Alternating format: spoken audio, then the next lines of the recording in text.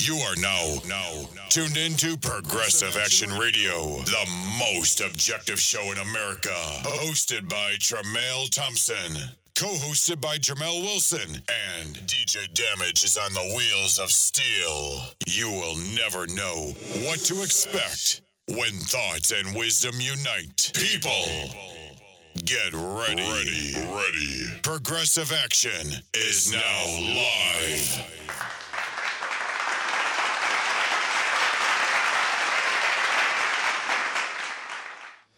Yo, what's good, cuz? I'm chilling. What's going on? You know, a little turn up at the Union Hall today. By accident. By accident, yeah. You know, life is something, man. What's going on? Yeah, you know, I ran into, the division chair, Mr. Rivera, and wanted to ask him about those tranny comments. Wow. You know what I mean? Finally face to face after all this time, huh? Yeah. So, you know, he's crazy. Not in a good way, because he could get himself in trouble. Mm-hmm. But he's crazy, man. I can imagine. I can only imagine. And, you know, he decided to try to stick out his chest when extra people come off the elevator. You know what I mean? Like, I'm supposed to get scared. Only thing I did was turn up more. You know what I mean? But this is the same guy who ran down on somebody. He ran down on another dude with 5 people because, you know, that's what he felt he had to do to be tough, and that person was by themselves. So I actually did the opposite. I ran down on him by myself, and he had 3 people with him.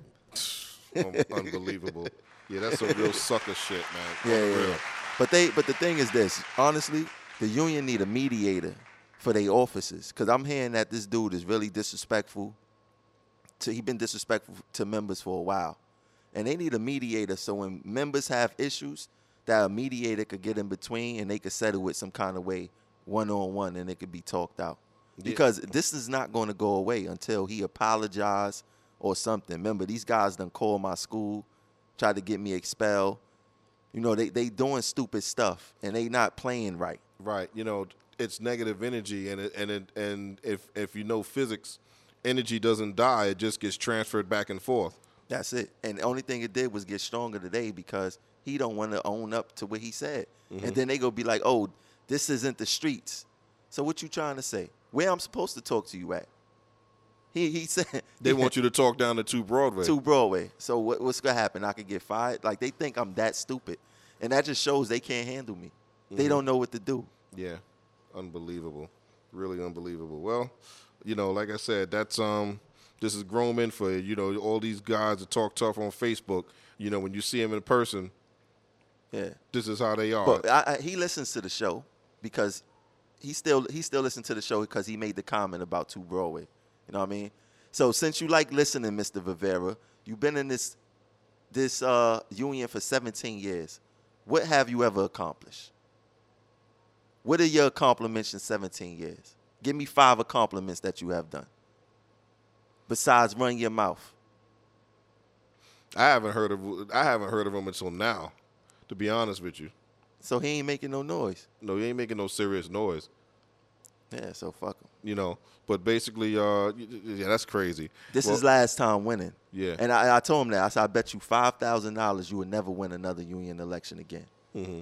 That tranny stuff is going to haunt him. And if he lose and decide to go to management, then that's when I'm going to take my step. I'm going to see how much they going to support that. Oh, of course. Like I said, they're going to go to management because these guys are too good to go back to the driving a bus. It's a demotion for them. It's below them. Exactly. Yeah, it's beneath them. It's beneath them, yeah. Oh, my God. You know, forget about it, man. You know, but basically, you know, I want to say good evening to everybody out there. This is Progressive Action. We're back. And I want to say something. I want to say a couple of things. First of all, I want to talk about the tragic incident that happened accident that happened on the New Jersey Transit train today in Hoboken, New Jersey, where the train crashed into the station in Hoboken. And one woman died. She's 34 years old. And there were multiple critical injuries that other people have that were on the train. It's a sad thing. You know, it's cases like this where they're going to basically, the federal government's going to tighten up on the railroads. And, you know, I know by 2018, all railroads are going to be mandated to have that positive train control. Now, basically, from what I remember, after the Spite and Diver incident that happened a couple of years ago, they were supposed to, the deadline was I think last year or earlier this year, but apparently it was extended. So, but other than that, when these things happen, it trickles down to everybody, including New York City Transit. They may get stiffer. And another thing I want to talk about real quick is voting. As you know, the upcoming elections is coming up, in November, and it's a tight race with presidential hopefuls Donald Trump and Hillary Clinton. Now, everybody may feel a way about the race and who's running and what's going on, but basically, no matter what the case is, everybody needs to make sure they're registered to vote. Tell your family, tell your friends, tell your passengers, tell everybody, make sure they're registered to vote, because no matter what, that's our only voice, okay? And the elections is very important, okay? Because like I said, no matter what, whoever sits in that White House, whoever sits in office, it's the livelihood. You need to remember that this is the person that's going to choose the future Supreme Court justices. And this is also the person that's going to choose the Attorney General. So this is something that you need to remember when you go to that voting place, when you go to that voting site and you vote. So basically, that's what I want to say. Everybody just needs to make sure that they get out and vote. I got some news for you. What's that? I ain't voting. You're not voting? Why should I? You got Hillary, whose husband put more black people in jail than any president ever. Mm-hmm. That was in her household. Then you got Trump. I don't want to be responsible for either one of them. I vote not to vote. You vote not to vote? Vote not to vote, because neither one of them is good. They both are horrible. Bill Clinton, black people gravitated to Clinton because he played the saxophone and he smoked weed. Bottom line. And he had women in the White House. And he got head at work. Yep. Women young enough to be his daughter. Yeah, that's the only reason people gravitated towards him. Uh-huh. And with Trump, I believe that Trump needs to be in office because that line needs to be drawn to wake the minorities up to show you that they ain't playing around with us now. You know what I'm saying? No, we too comfortable. They're not playing with us, And I don't, I know John Owens is going to kill me when he sees me, but so what? But anyway, Trump, this is a man that basically in the 70s in his youth was sued by the federal government because of housing discrimination against minorities, And then also you got to remember Trump, if he gets in office, again, just like I said, you got to remember he'll be the one choosing and nominating Supreme Court justices, because Ruth Bader Ginsburg and Justice Kennedy, they're not going to be in there forever. Okay, they're the oldest ones in there, from what I understand. So, and then you got to remember when if Loretta Lynch ever decides she wants to retire, Attorney General, like I said, he's going to be the one nominating it. So that's something that, again, people need to, and then also unions. That's what you got to think about, because no matter what, our livelihoods depend on our union. Even though we talk about our union or whatever, but without our union, we wouldn't have what we have today, and we wouldn't be able to think about asking for things next time. Next time we try to go to the bargaining table. And they friends. Hillary and Clinton went to Trump wedding. Matter of fact, Trump had donated money to Clinton's campaign in the back of the days. It's a win-win situation for either one of them. They working together. Exactly. They probably laughing behind the scenes with each other. Exactly. But enough of that, our personal feelings on things. Political stuff. Time to introduce our guests. All right. Well, like I said, tonight we got the stations department back in the house. That's it. Yeah, definitely. Stations has really been ruling in progressive action. You know what I'm saying? They rally is coming up. Yeah, yes, that's right. 2 weeks away from today, October 13th, 10 a.m. That's right. Not 10 a.m., but I need the black people to be on time. That's right. Because it is going down. Yeah, not 12 o'clock. I need you to actually be there at 9 o'clock. That's right. So make sure you get your coffee. Make sure you get your buttered roll, your cream cheese. your egg and sausage on croissant, whatever you get, make sure you're there. And bring your voice because we're going to be making a lot of noise. That's right. So anyway, without further ado, tonight, back to Progressive Action for the I don't know how many times it's been. We have Mr. Anthony Staley from the Stations Department. Good evening, everybody. How you doing? All right. And then we got Mr. Lance Jones for the first time in Progressive Action from the Stations Department. Good evening, everybody. That's All my right. boy right there. And for the first time at Progressive Action also, we have Mr. John Mooney in the house.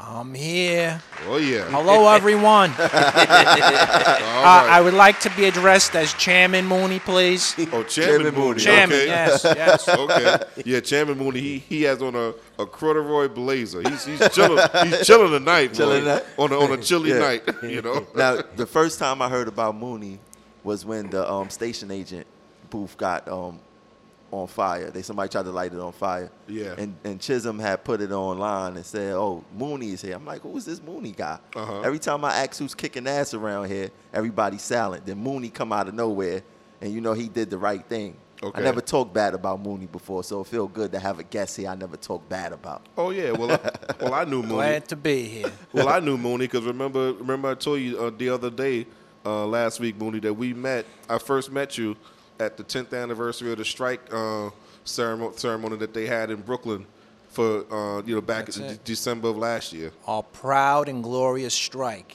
We shut down the system. A proud strike. Don't let no one else say anything about it. It was a good strike. Everyone shut this place down. And I'm glad to go to that event and speak up for it. Now, what's your story as far as being a TA worker and being in the union? How many years? Well, I started work as a station agent in '94. So that's when I started. I went to my first meeting in January of '96, a month after Mr. Kaufman got burnt in the booth. Isn't it a coincidence?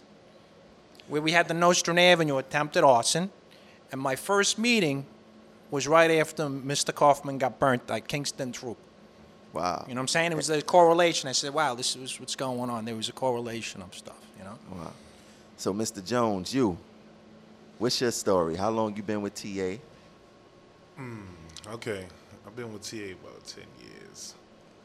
I just actually started getting involved in the union as of last year because all the BS has been going on, especially with the cleaners and stuff, not having no voice out here. I knew Mr. Staley here since I've been down here, but as far as that, I'm not running for no office or anything like that. I just want to see change and stuff, and I've been listening to this show since it first started, and I've been real interested in it. Everybody I know that's about change, I try to pour them into the show, and you guys have been talking some real interesting things and pointing out a lot of white and the black spots, you know what I'm saying? Because without this show, to me, people don't know what's going on because there's not enough information out there as far as in stations. We don't get the information, man. And then, seeing that people respond to the show is even more better because now there's more information coming forward for the members. You know what I'm saying? So. Yeah, definitely a give back. And I think people like Staley who participate. Mooney's here now, so we go get another expert opinion. Oh yeah. And Staley been here. Staley, reintroduce yourself again. I don't care for all the new guests. That's right. Yeah, my name is CTA Staley. I'm in the stations department. I got 22 years on the job, and I've been a shop steward 21 of them. So I've been around a little bit. I've seen a lot. I've seen it change over the years into the stations department to where it's at now, which is at a low as far as morale is concerned. When I came on this job, it was a little more structure in the department. But now it's just went to the dogs. Now it's just like anybody doing it when it comes to supervision, doing basically what they want and how they treat the workers. And I think that's a direct correlation over the years to the people that represented the stations department. Yeah. So, Mooney, you said you've been here since 1996. So, was you a part of that whole New Directions? Yeah. I want not in the beginning, meaning I wasn't a part there. I assume it started in the late 80s, mid to late 80s. So when I got involved in 96, it was just probably in stations. We just had Marty. Marty Goodman was basically it. You might have had some people that might have been associated with it, but they really didn't do much or anything, you know. But I saw the whole growth. I saw the takeover when Roger won the election. I seen the vital years, you know. I saw all the main action. And everything basically came, a lot of it came from stations department. Me and Marty, we pushed a lot. In 96, when I first got involved, we pushed for progressive discipline. We had a rally, just like you guys are going to have a rally next month for cleaners. We wanted a progressive discipline rally because discipline back then was out of control, and there was no balances. There was no checks and balances.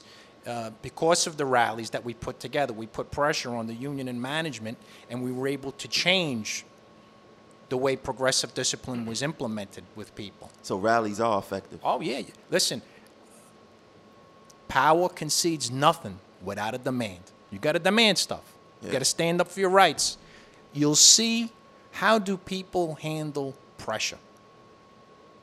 You put a little pressure on someone, they act differently. And when I saw this last year in the World Series, they said when the pitcher for Kansas City, Cueto. Is it Cueto? He's in San Francisco now. Mm-hmm.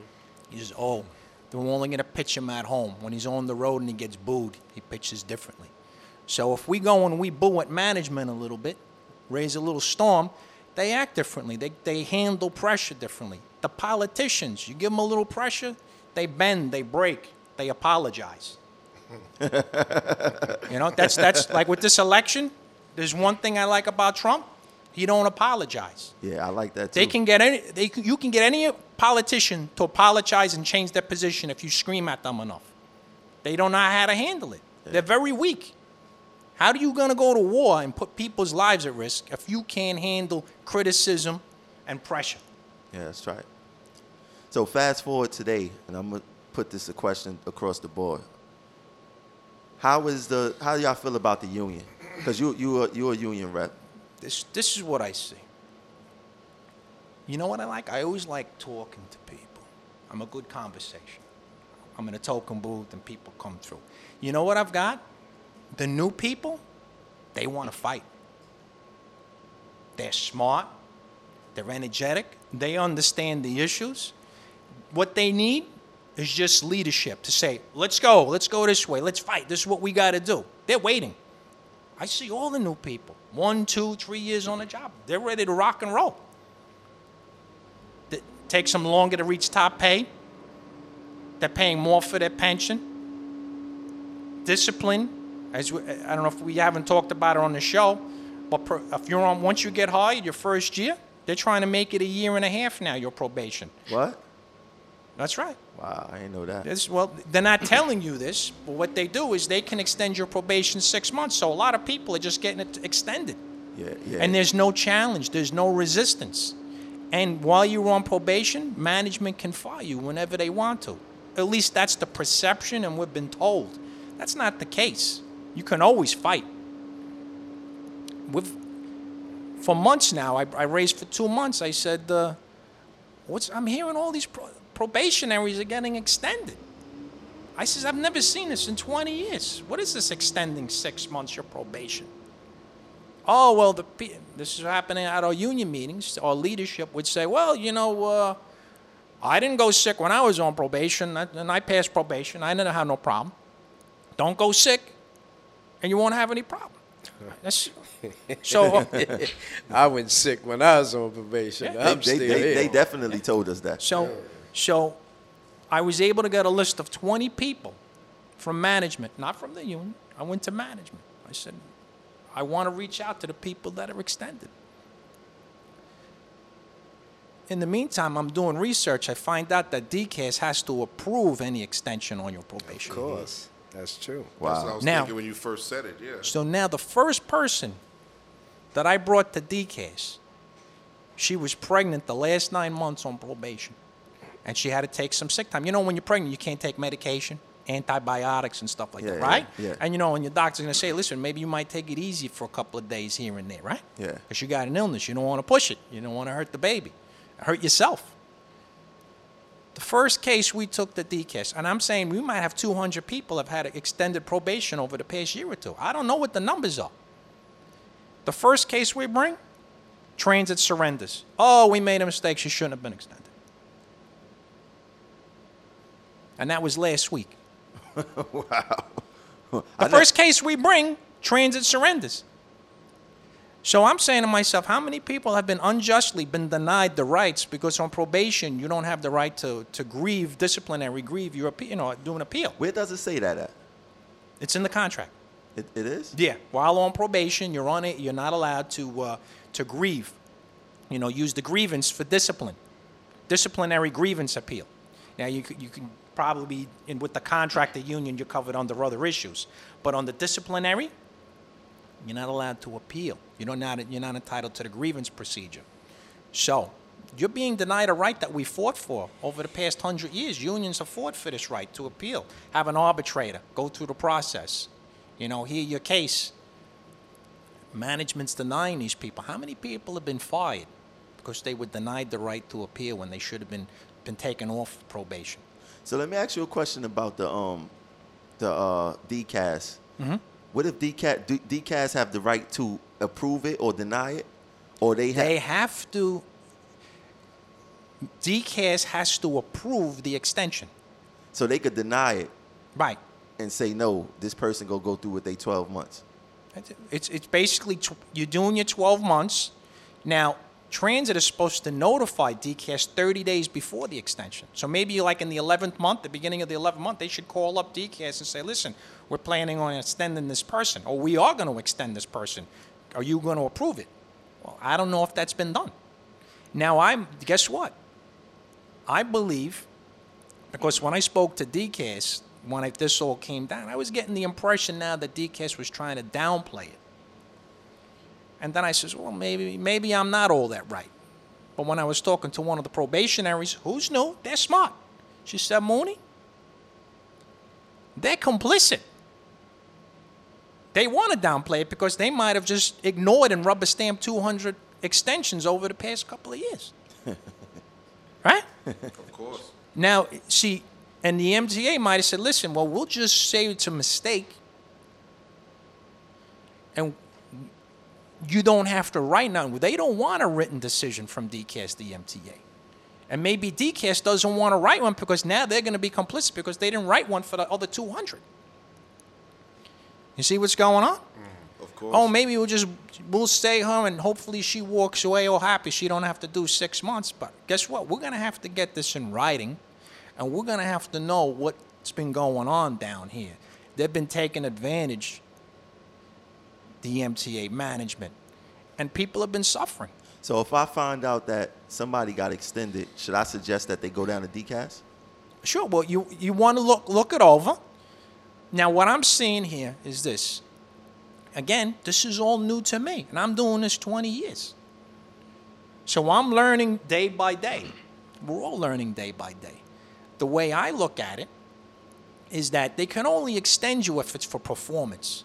Now, I was looking through the contract, and I seen stuff with extensions when it came to MAPSTOA, when they eliminated the MAPSTOA contract. Mm-hmm. And they says, well, how do we do this? So I said, maybe with bus drivers, a lot of people who drives a bus. You're coming into the as a bus driver, and you never drove a bus before. And a lot of people, they probably didn't even drive the car, but they got a license.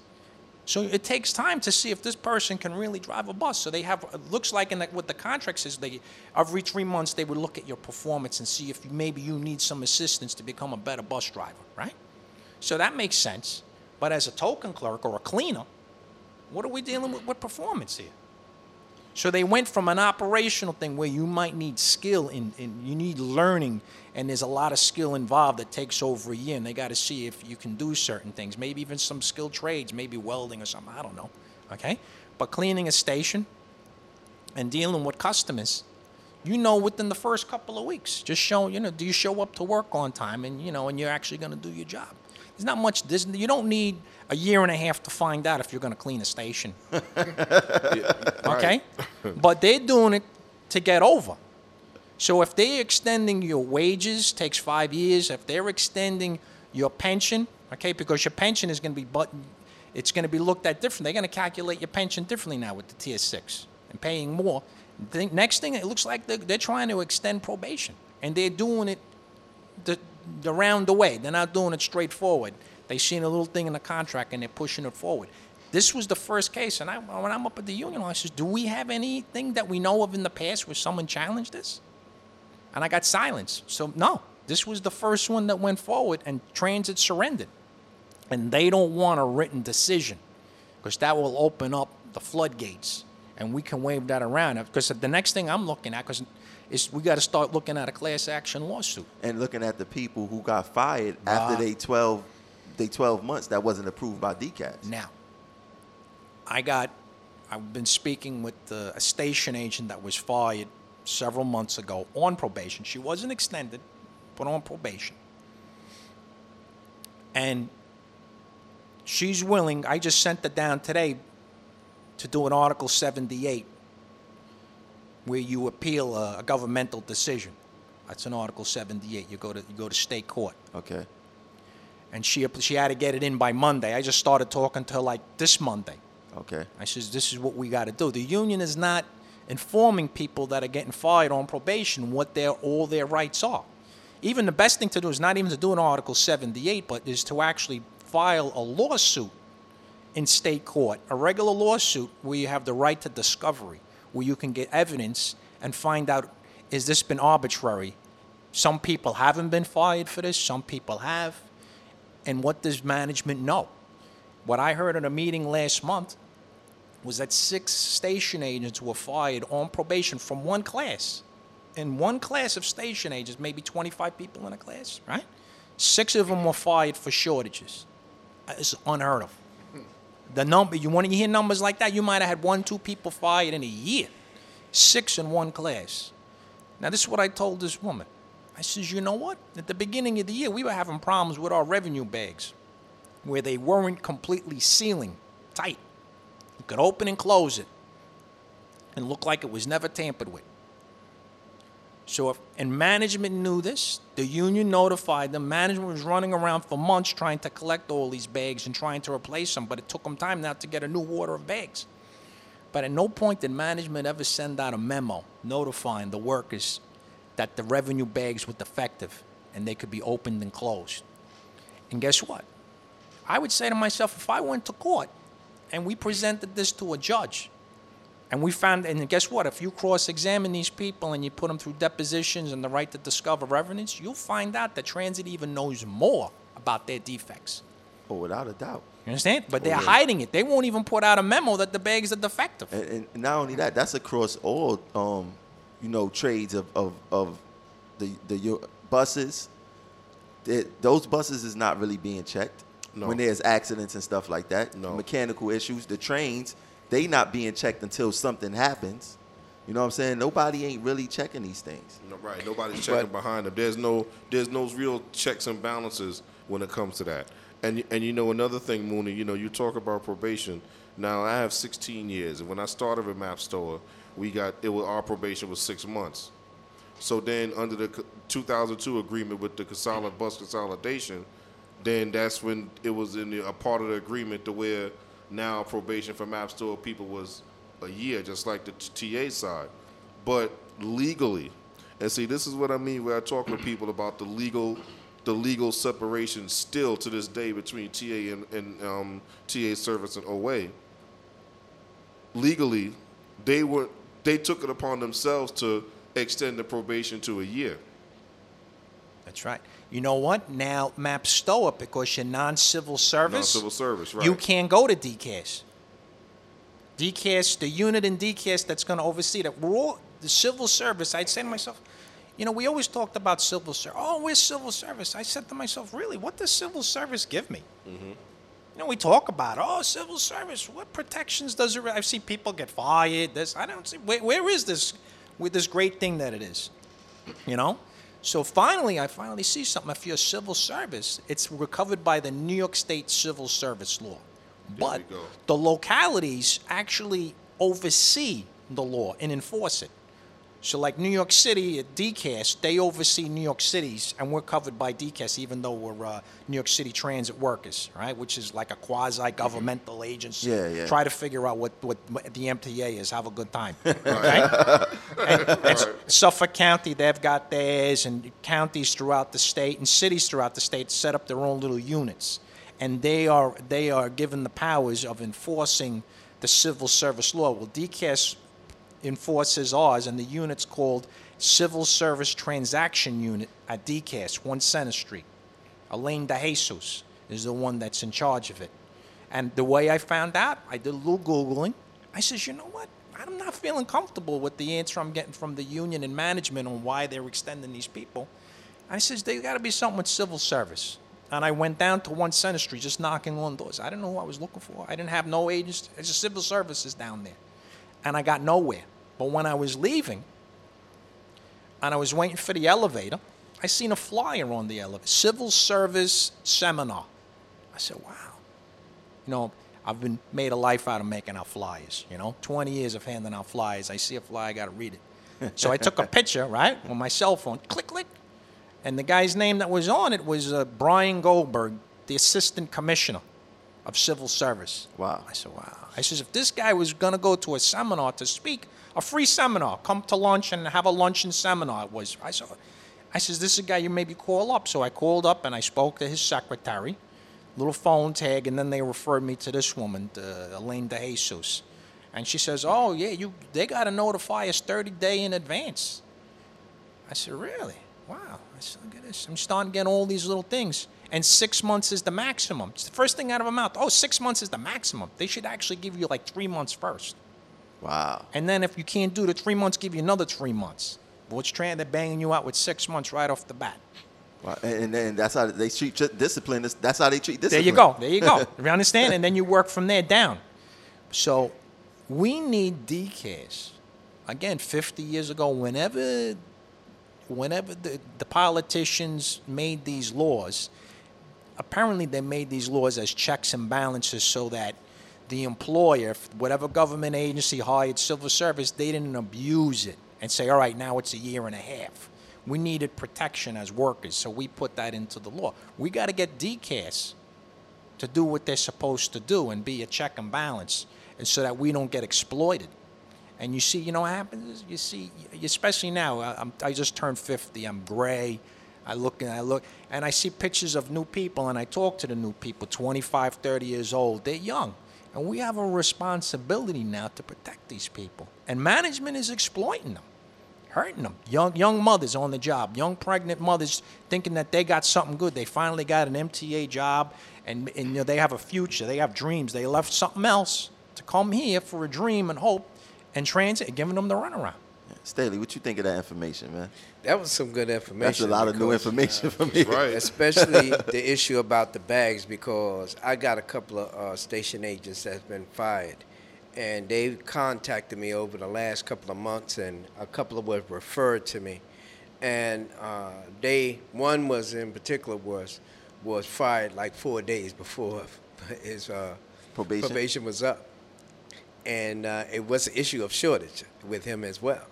See, and I'm sure he's going to be glad to get a call from me tomorrow that there's a little hope left that he's possibly could get his job back, man. Because that's something that I always said that was within our union, were that people that didn't go the extra mile for the members. If you're calling yourself being a leader and you're laying down on the job, today I did a case on dual employment grievance, and there were a couple of cleaners that were their applications were turned down, and they were using the federal law of the issue of getting enough sleep, safety-sensitive positions.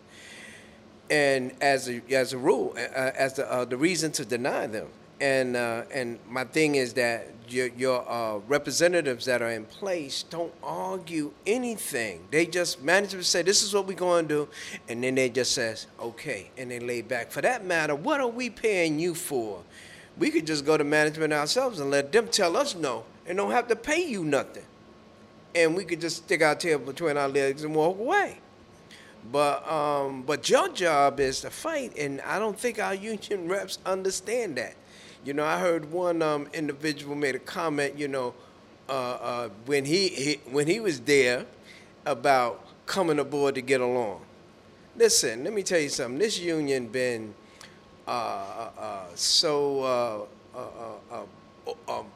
put it like this. They've been so far behind in understanding what it requires to do the job. They wasn't taught or anything, that they just do what they do. So whenever somebody says to them, oh, such and such has come aboard and he's making waves, don't think of that being in a bad term for them to do that. That means that person is trying to make some kind of change, and they're just not used to it. Remember, it's a bunch of us down there, bunch of black folks. So they're going to try to make you look bad. They're going to pad your disciplinary record. They're going to do whatever they can to try to ease you on out the door, to give them a reason to get you right on out that door. And every time you step to management and say, well, you know, this here what you did was illegal, the first thing going to come out their mouth, what they told you, John Moon, it was your union. First thing come out their mouth, they want to slap it on the union so they can just clean their hands with it. Like, no, but as they should. It is the union fault. And it's true, yeah. But see, the members got to start understanding this. If you want to make a change in this here, then you have to play a more voiceful and a more voiceful role in it. See, but you know, say what's wrong with you. See, the thing is that everybody, some people don't know what to argue for. They know something is wrong, but they don't know the exact what's wrong with it or how to say something. And the way New York City Transit work, people think that if you voice your opinion too much, you go get fired or you go get that target on your back. That used to be the case. Roger got fired. Now you have to understand. You're talking the late '90s. You had a lot of union activists and even officers that were fired. They go after you. They don't give you no mercy. Yeah. But you got my wheels turning. I'm ready to since you say you the flyer guy, right. I'm ready to put together a flyer and ask the members, have their probation been extended? Oh, this is a great cause we can do right now. Yeah. Because this is the most important thing a union can do. People want a union to protect them. Exactly. I need protection. That's the job of Can a you union. fight for me? Can you get between me and management and fight for me and defend me and protect me and not be fired and laid off and all of these things? Can you protect me? We have to protect them when it comes to discipline, because discipline, a lot of it is arbitrary. Yeah. Right. And then it also goes back to what we talked about months ago when it came to the rights of members, legally what a union is supposed to do for all the members in the capacity. Yeah. And I believe even on probation, they're supposed to, you are a part of the bargaining unit. So they're supposed, so they can still protect you legally, To me, it sounds like they become an extension of management. All right, management say you can't get this, you're on probation. What that have to do with the union the union representation? You taking dues out my check, my first check. Yeah. I think there is a provision in the management disciplinary book, and I think it refers to certain probationary cases you can get union representation on it. I think if you, such as in this case with this guy with 4 days left before, he could have had union representation as well, because when you're that close, I think around your 9th or your 10th month, somewhere in that area, okay, there's an exception that's there. I usually have a copy with me, and I'm just looking through my phone. I don't have it on my phone, but I'll sure enough pull it up, because I think it's towards the back end of that book that it says, it refers to that issue of probationary employees. This girl just posted, I know she ain't listening to the show, but she has posted in Progressive Action that management threatened to extend her probation for calling out sick while she was on probation. See, now, the way DCAS writes it, the way it looks like to me is that you can only be extended when absent for the amount of days that you were absent. They can't say you were out 10 days. They can't say do 10 days plus 6 months. It should just be for 10 days. If you were out sick for 10 days, that's where you should be extended. It's just for 10 days. Yeah, Right. Just like it's basically almost like making a bad time for somebody. Right. You're But my question is, even if it's dead, I'm not talking about unexcused, but I'm talking about absences where people bring in doctor's lines. You still got to make them days up. No, That's no. what Any type of absence, you got to work so many days. You got to make 1 year. Yeah. Okay, so once you make your 1 day, if you were out for 10 days, you got to make up those 10 days, and then you made your year. And that's it. Right. Now, performance is where you should be doing the 3 and 6 months. We need a little more time to see if you can drive that bus properly, Yeah. if you can weld this, your electrician, whatever it is. There's a lot of things to do with it, But with a cleaner, I need a year and a half to see if I can clean a station. So they're just abusing. They're abusing and exploiting something here. Let me ask you something. How you feel about the removal of the garbage cans in some of the stations? I'm asking my boy Lance that. You can answer after him, Mooney. Well, Move closer to the mic. Yeah. well, they implemented that on the J line. Yeah, I seen it. So- Only thing I see is a little circle there where the garbage used to be. Yeah. It's lighter than the rest of the platform. Yeah. Well, for the cleaners, I think it's pretty okay because like I said, on that J line, people be putting all kind of stuff in that garbage. Now, what I've seen them doing is what they do is they don't put them on the platforms anymore. They putting them in the mezzanines. So they starting to replace them again. So I guess they trying out to see, the floor of the garbage is by putting them in the mezzanines instead of them on the platforms. So that's something new. They just did that I say about 3 months ago. Oh, okay. So we'll see if they're gonna extend it or put it back on the platforms. But it seems to be working. I don't think it's gonna deter a cleaner's job because no matter what you do, it's New York. People gonna put garbage everywhere it is, so it doesn't matter. You know what I'm saying? So What you think about that, Mooney? All right. So I was going around campaigning, handing out my flyers. And I was at Canal, and the woman's in the booth. She's the station agent, and the man in the booth, he was the cleaner. And I'm telling her, I says, they want the station agent to do snow duty. They want us to clean the station. This is what their plans are. They're talking about it. We got to stop them to get the station agent clean. So the cleaner says, well, what's wrong with the station agent cleaning? I said, they got rid of the token booths to get rid of the station agent, right? He goes, yeah. They're getting rid of the cans to get rid of... The cleaners. Hello. Yeah. He got it. He shook his head. I got it now. I got you. They got a big plan going down. I believe that. Big plan, long term. See, we think day to day. They're thinking, where are we going to be 10 years from now? What do we got to sign today so that in 10 years the place is going to look like this? This taking cans off the subway started 5 years ago. And they started station by, they did a couple of stations, and they says, you know what, let's see how it works if we do the whole line. That's the J line now. They took them off the whole J line? The whole J line. yeah. Wow. All right? So they're doing tests. This is 5 years. The cleaner's got to call the field office every tour to say how many bags he put in the room. Is that what they got to do too? Yeah. So guess what now? So you just heard. The cleaner's got to tell him how many bags of garbage he collected on that station during his tour and let management know. I put 2 bags in the room. I collected 2 bags on the station today, on this tour.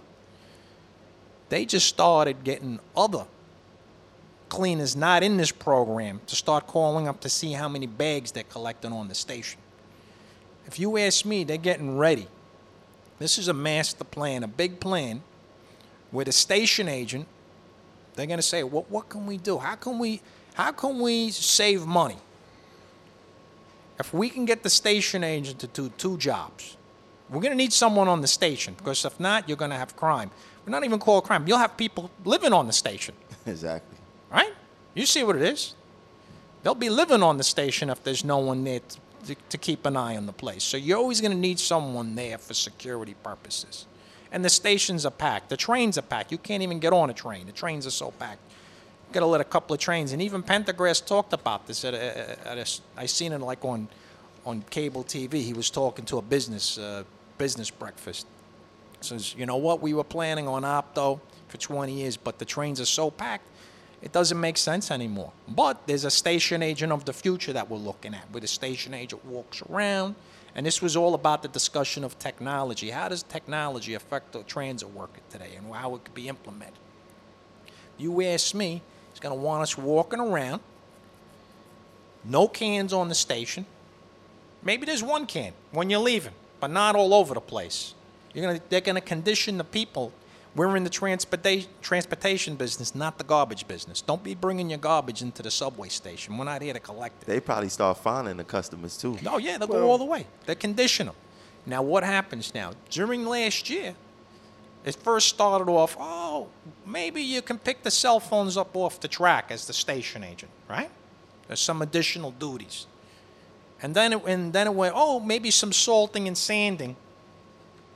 It wasn't maybe. They says, we agreed to it. And then when I made it a campaign issue, it went silent. But we agreed to it. Salting and sanding, that's snow duty. We don't do nothing with snow duty. We sit in the booth and watch the cleaners do snow duty. I could tell you, I watch cleaners. I really don't know what cleaners do. You ask me chemicals, mixing chemicals and the rules. I know some. That's a cleaner's job. We don't do anything with cleaning on the station.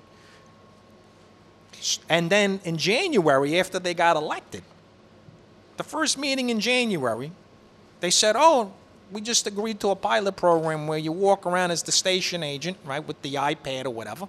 And if you see something something small, like a cup on the floor, you pick it up. I said, did he just say that? So they've been in discussions for a couple of years now on getting us to do cleaners' duties, however they are. And if you ask me, this contract for stations department, it's about the station agent of the future. I see we're getting raises. People talk about raises. We see everything's like a pendulum. One contract, you don't get raises. The next one, you do. Back and forward. It goes back and forward. I expect us to get raises. Everyone, wow, 3.5. We'll get nice numbers. But there's going to be work rule changes, also known as productivity. You'll be doing 2 jobs for the price of 1 on some titles. And stations department is going to be the place where they're looking at right now. Yeah, I believe that. How much raise you? Go ahead. Can I make a comment on that there in particular? See, the fight there is that most of the station agents that got 20 years, 15, 16 years, that took a test with a job description in it. The union can make an argument here that we're the management have to draw a line, okay? When I took a station agent could very easily say, when I took this test, there was nothing about me cleaning, nothing. It was about me selling tokens and doing, this is my job description. Now, at this stage of the game, 15, 20 years down there, you can't just change my job title like that. They should, and this the thing that the representatives and stations department should be doing on the behalf of the station agents is taking them to court and saying, this is the job title I came in here on. It says nothing about me cleaning nothing, and this is it. They ain't saying nothing about, but also you got to look at this here. You got 1,800, the last time I checked, 1,800 cleaners here. How you going to be pulling station agents out of the booth talking about they got a salt and sand when you got 1,800 cleaners out here in your system? That's another thing people have to look at. So I just think that there is a good fight on the behalf of the stations agents that got time on this job to fight that. When I took the test, this was the job description right here. It says nothing about cleaning, and that's it. And that's the way the union lays down on a lot of stuff. They come up with the most ridiculous rationale for doing some of the things they do. Recently, like I said, there was an issue with the cleaners.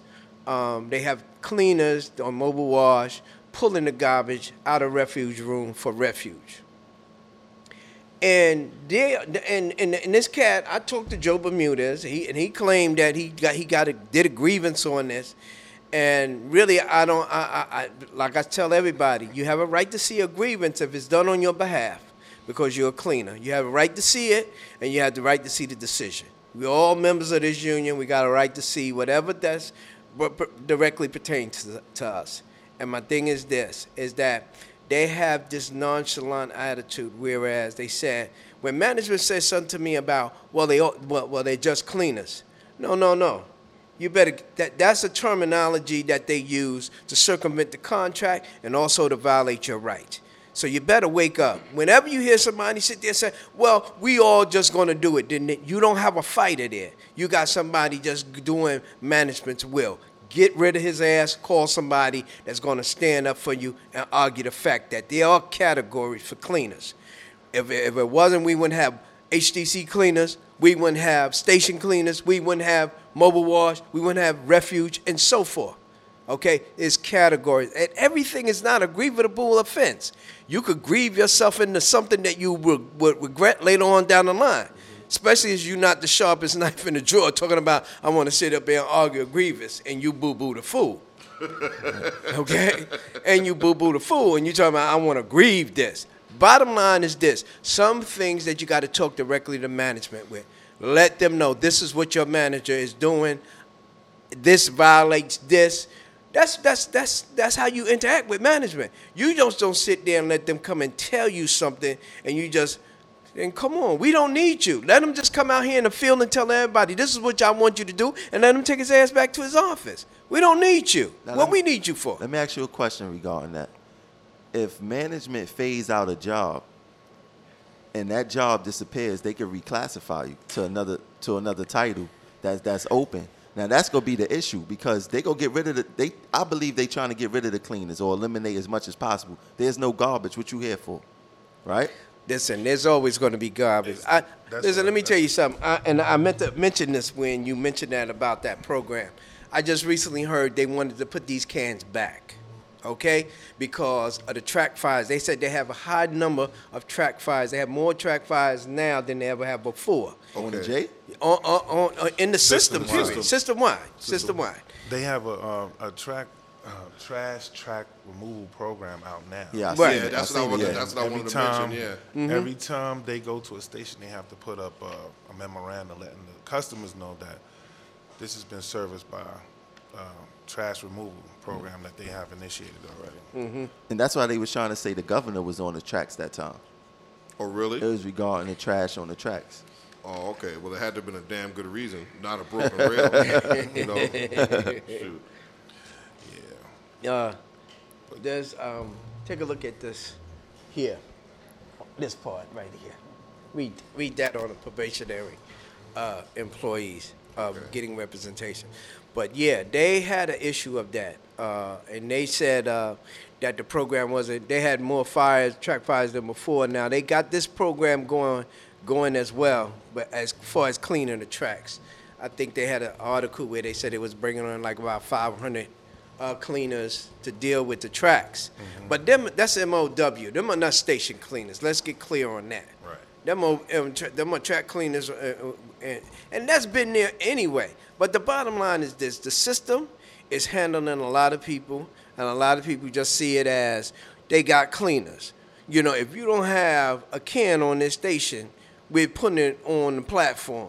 And like the J line here, where he's talking at, I'm walking down Broadway, right under the Gates Avenue station, and the wind blows a bottle right onto the platform, splat. It could have hit anybody at that point. That's a lawsuit right Yeah, there. that could have hit anybody in the head. And I'm saying, you want to remove cans, but y'all don't live out here. Those that are sitting up there making that decision, they don't live here in the city. No. They live out there in the good old suburbs. They driving. They never rode a train. And if they rode a train, they run going only 2 or 3 stops from coming off the railroad. or off the ferry somewhere. Right. Right, and coming right downtown, Lower Manhattan, 2 Broadway or somewhere there. But you're not in this system. You're not going up to 125th Street. You ain't going up to 149th Street and Grand Concourse. Yeah. You ain't in none of these areas. Right. But you're sitting there and you're making judgments on it, and most of it is out of preconceived or rumors that you've heard. but you're not living in it. So how can you tell me anything about me or what I do if you never walked in my shoes? You never walked through the hood. Come through here and walk under Broadway, under the J line, and see what happened. Walk the J line going back towards Queens starting from Alabama and start going back towards that way and see what you see. Yeah, the neighborhoods has changed, but the bottom line is garbage is what it is. If you don't have a place for me to put it, and thus those are being respectful. If you don't have a place for me to put it, guess where? I'm gonna put it where I feel that I'm not jumping on a train and carrying no empty bottle with me till I find a can to throw it in. I'll be in my house and don't want to walk to the kitchen to throw something in the garbage. Exactly. So they're asking of the public something that they know they can't get 100% cooperation in. See, they've done surveys for 5 years. And the MTA has reports. The MTA board has reports just on this removal of cans from the stations. And they have every station. They know what type of garbage is collected. That's why in January, after Samuelson's team got elected, isn't it amazing? In January, they come out. It was at the PM meeting. We had a big meeting. Linwood got everyone to come out to the meeting. They said, we just spoke to Gato, the chief officer, today, and we agreed to a pilot program. Again, if you walk around, they try to minimize it. If you see something small, and he put his fingers together, Derek, like this. And I like everybody. You understand? I like everybody. I'm not here to be a beggar. He put his fingers together and said, listen, if you see something small, like a cup, you pick it up. And boom, he went on to the next topic. But I was sitting right in front of him. I was sitting in the front row. I said, did I just hear that? And I had Kendra behind me. What was that about a cup? What? Who's picking up a cup? So as we know, they know what garbage is. Newspapers are going to be extinct in the next couple of years. They're basically extinct right now. So they know newspapers are not the problem. And they'll get rid of these free newspapers too, because they're not going to last either in the train station. Mm-hmm. Even with bottles and cans, they know that bottles and cans, that's 5 cents a piece. Someone's going to snatch that. As soon as someone goes down, someone's got their eye on that 5 cents. They're going to pick it up. So now they're getting down to what type of garbage do just the average commuter leave in the station, bring in there?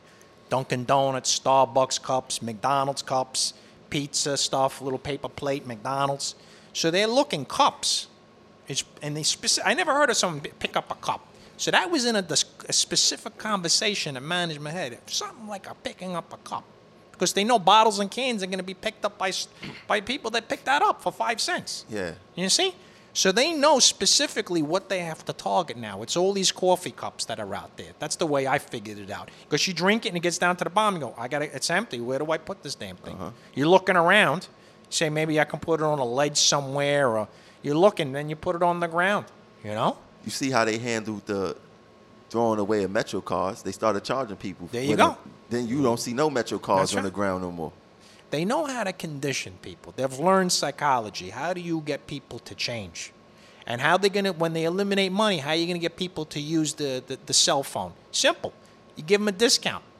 That's how they got the Metro card to work. You gave them a discount over the token. If you use the Metro card, you're gonna get a discount. And extra rides and all that. Yeah, all of that. That's where they know now. The next stage of the revenue, getting rid of the cash, they'll keep cash around for a while. And then it says, listen, if we got cash is, say, $3 a ride, but if you use a phone app, get a phone app. Get the kid. We'll even have places where you can bring your phone if you're old and you don't know how to put an app in it. We'll find a way to get an app on your phone, and if you use the app, it's 25% cheaper. Now, that could probably happen within the next decade, right? It's going to happen within the next 2 years. All right. Now, what's going to be the sense of the station agent? Well, again, we are here. The system is so packed. In '95, when they implemented the MetroCard free transfers and the unlimited ride, ridership in the subway was 3.5 million subway riders a day. Now we're reaching 6 million riders a day. The system is it's packed, and it's packed 24 hours a day. 3, 4 o'clock in the morning, there's people getting off the train. And then people start going in. I said, look at this. So the trains are packed. Management has even said it, the trains are packed. Areas, again, it's great when you go out and you hit the road and you meet your coworkers. I go out on the L line, Morgan, Jefferson, 3 in the morning. The streets are packed. Wow. The station's packed. Forget about Bedford. It was packed 15 years ago. But now I'm out at Jefferson, and you got all these beautiful girls in summer dresses coming on in at 3 in the morning. Yeah, because I can remember back in the day, those stations you talk about, Montrose and Morgan and Jefferson, Halsey, desolate stations at night. Keep the car doors locked and don't stop. Just keep driving. That's right. Keep moving. Don't stop. Okay? It was rough. Scary place. People had needles in their arms. You understand? Yeah. It was a real rough place. So I'm seeing this system is packed right now. It's over. There's overcapacity. You're a conductor, you know, and even bus drivers know it too. The place is packed. So there's going to be a need for always having someone on the station. They're trying to look now. How can we just now have one person on the station instead of a station agent and a cleaner? And the union is going to be complicit in it. They're going to have to sign off on this. And this is with the governor. And that's what this whole negotiation is going to be about, this contract. And you know how they do it? Management, they'll sit down. That's why they're talking now. I believe they're talking now, management and the union. They're already working on the details, the heavy duty, because it takes time to work on the language. How do you put all these cross the T's and dot the I's? Yeah. Oh, I don't agree with this word, take that word out. It takes a while and lawyers to go over it. You just don't do this in 1 hour before midnight and come up with 20 pages of detailed stuff. No, that's what people it is, you know. This contract, the pamphlet. The pamphlet. I wanted to go back to the fact where you were saying they phase out a title. Yeah, they can phase out a title, but those people that have been in that title for over 10, 20 years or so forth, that doesn't affect them. They could phase it out, for the new people coming in, but they can't throw it on the old people. Understand that. What did they change for? Now it's 5 years for us to have be vested. Vested. I think they dropped it down to 5. Wait a minute. It was they upped it. 10. So I'm saying station agent 15, 20, you're not coming and talking about you phasing me out. You gonna have to draw a line. The same thing I argued this years ago when. They brought in the WEP program, and they started this issue with making cleaners, what they are now, they got labor class cleaners. We started. What they did was real slick. What this was what management did.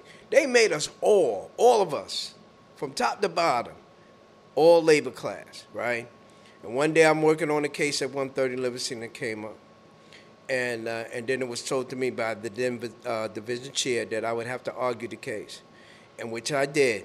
And the civil service cleaners that had civil service, they gave gave our civil service status back to us. But then they had to draw a line, and they're going to have to do the same thing in this case here with the station agent. They drew a line, and they said from what point were they going to make them labor class.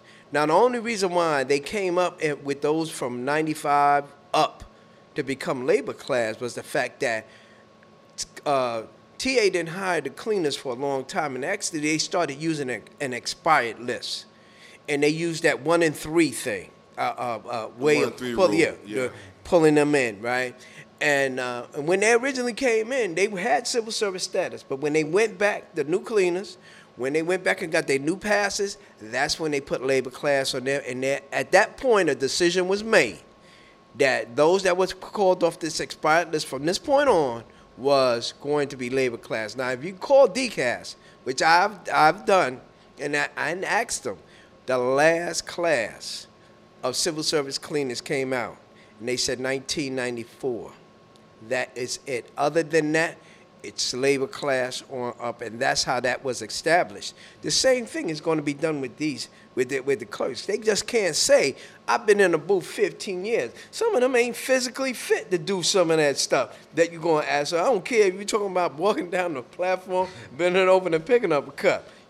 Some of them ain't want to even be maybe fit to do that. I think a lot of stuff in the past, there was compromises with the union and management and the government. They says, well, we won't go all the way. just maybe the people in the future. But that's a classic negotiation tactic. Okay, but where they sit but down my and point- they sit down and they say, listen, we'll only affect the future people that come on the job. But understand this. But then again, see the thing what I'm trying to get You're at still is, going to have a choice. That's what I'm saying. no. See, these are the choices that everyone at the table, to make it go smoother, they said, well, listen, we don't care. See, that's where the unborn stuff used to come in. It will be the new people that come in will be affected.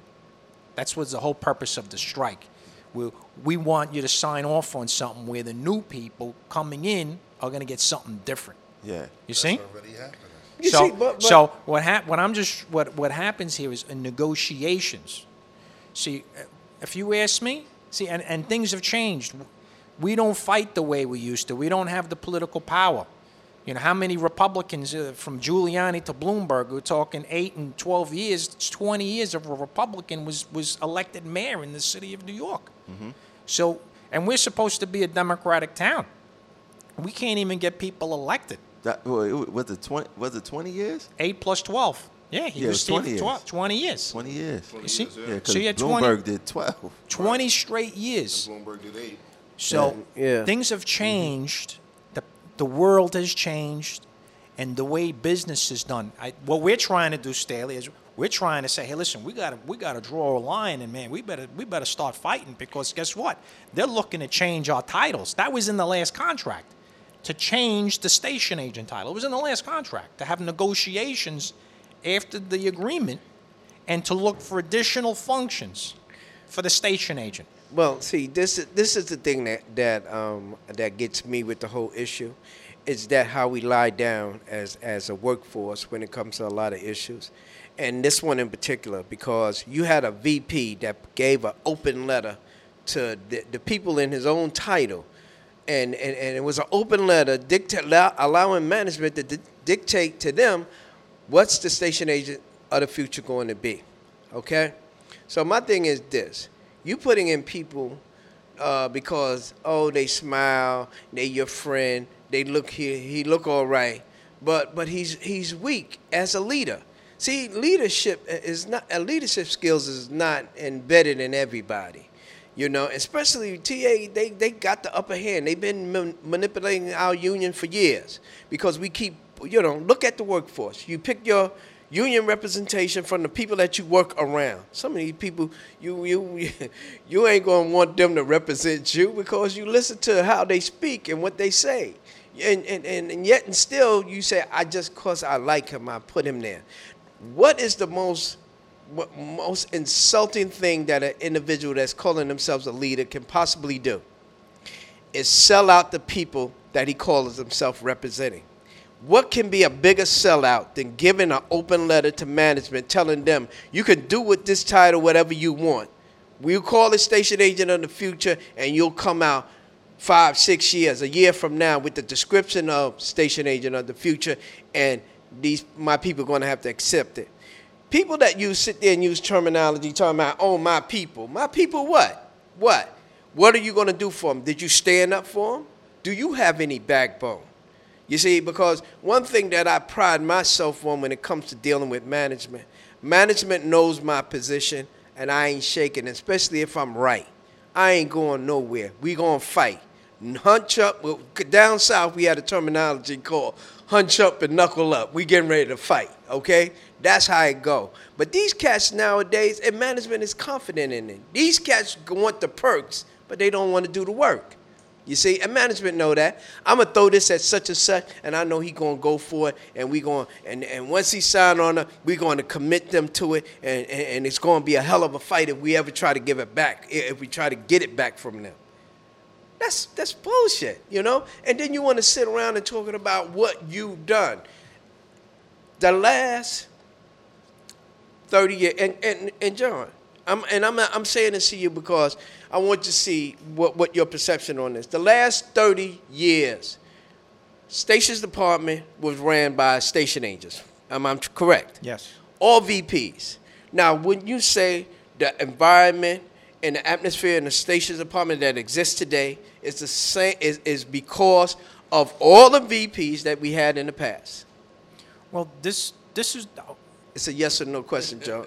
I don't want no explanation. When I finish, then you could rebuttal. Okay? You could rebuttal. Say it over like towards the end. Okay, I'm going to say it again. Listen. The last 30, 40 years. Hey, Staley, your debate is next week. I understand. But I'm asking John because I want to make a point. The last 30, 40 years in the stations department, all your VPs were station agents, wasn't they? Yeah, except Mihalix. Mihalix was revenue. You know. Oh, okay. Yeah. That's the only one. I knew there was one in there. I couldn't remember it. Somebody was trying to tell me it was what's her name, but I knew she only went as far as division chair. While Mihalix was there, Julia was a cleaner. She was the recording secretary. Yeah, she was the recording and that's secretary. when cleaners was strong. Yeah. I would assume that's when the height of the cleaners, when Julia was tough. Yeah, and she went as far as division chair before she left. No, Julia. Julia was the recording secretary of the local. Yeah, no. Julia McMillan. Yeah, is it McMillan? Julia was with Willie, and even before Willie was there, Julia was the recording secretary. She was with Tank, right? Okay, yeah. Patrick George, right. Loretta Mines. Yeah. They were solid. The cleaners title was that's solid. That's what I was talking about. Loretta Mines. They controlled. Yeah, I was talking about Cleaners Mines. was a strong, organized unit. Yeah. And my point is this. Over the years, right, the changes in the way, in the direction that the stations department went, it has a direct correlation with the leadership that's been in place over the years. Am I correct or wrong? Everything is leadership. Everything is leadership. That's all the point I wanted to make. Mm-hmm. And like you have people that sits there and says, I like this person. Let me tell you something. When transit get folks down there to 2 Broadway, they wouldn't care how much I don't like you. If you could get my ass off the hook, you my man. You my man. That's the way I feel about it. And transit know the mentality that exists down here. They know that, people are going to pick those that, we're not all built to lead, or we're not all built strong, because if we did, we wouldn't need lawyers and people to represent us. If we all were strong enough to represent ourselves, we wouldn't need lawyers. We wouldn't need people to represent us and so forth. Everybody is not built for that. But you also got to do the homework on the people you pick to represent you. And you can change. You can change a lot. Stations department over the years it went down in the dumps, mainly because of the bullying and intimidation that's allowed in the department and how a lot of it is covered up. Not being reported, or, people sympathizing with others. And like I said, a lot of people is standoffish with me because, listen, I know the chain of command down here don't work. It just don't work. Now, if either I'm appealing to upper management or I'm taking this outside. Pure and simple. So people just say, listen, as long as he don't kill nobody, let him stay his ass over here by himself. Let him stay his ass over himself. We ain't gonna bother him, and he ain't gonna bother us. But my point is this: if you want to change things, you have to show them that you want to change. If people want to sit around and think, ain't nothing came to anything that's sitting there doing nothing. Whatever came to them, but nothing. You see, so there comes a time when people have to stand up and fight for themselves. And stand on what, and believe in what they fight about. Focus on what you're fighting about. Trust me, there's a lot of politicians and people out here that don't get along, don't like each other. But they come together to focus on something that's going to be beneficial to them all. And then that's all it's about. And that's what I'm saying here, in this case here. We're so separated as far as cleaners and station agents. We're all over through the system. So it's hard to get a bunch of us together and speak to them and get a point across and say, listen, let's do this to achieve this. Let's focus on this. Let's stop fighting amongst ourselves. Let's stop turning each over to management because you mad at each other. Because the bottom line is this: when you turn your fellow co-worker over to management, over because you're mad at them, you got to remember they got a family too. So did the child deserve what you're trying to do, their parent, to get them to lose their job or whether? Child had nothing to do with it. He still got a household to take care of. That's why I said the union should also have a program where they come in and intercede first before management get with this. I've even had management even as recently said to me, Staley, I want you to come over and speak to a cleaner. And after, because I'm getting ready to write this person up. and I want you to come speak to them, and then anything afterwards, it's what it's going to be.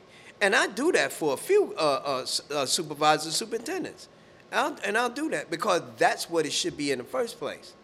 You should know, you have, what's coming your way. You got cats that, that has this attitude where they feel that the union is not supporting them enough. So they have an attitude towards the union. The worst thing I ever heard, I'm going to say this right quick, and then you can go back to Mooney, was I was on the road back earlier this year, like around February, and I ran into some new station agents at Fulton Street, the new hub.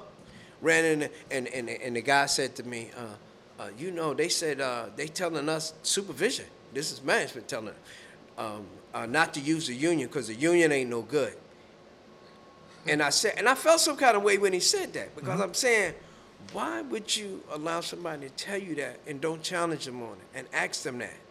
You just went with the flow. At least call somebody and find out and get. But truly, you might just end up getting what he's trying to convey to him about how your union is. We've got to change the mentality. We got to get people in there that want to do the work. Not just for the perks, but just want to do the work. It's a little research, but it's also internally too. You know what I've learned? Not everybody knows what a union is. They don't know. Yeah. That's the truth. That's definitely the truth. That's the truth. Now, when I got 2 weeks of release time back in the beginning of August. This year? This year, in August, they gave me 2 weeks. So people probably were on vacation at the union hall. They said, Mooney, we're going to give you 2 weeks. Now, I thought the 2 weeks was to go over the station agent pick books because it happened at the same time that they got the pick books. I said, I'll probably be doing the pick. That's what the chair's supposed to do, go over the pick books. Well, they didn't put me doing the pick books. They gave me a schedule to go out and be out on the road to hand out flyers. For some reason, for those 2 weeks, every day, I got into some wild situation. I shut down 3 jobs with safety resolution forms.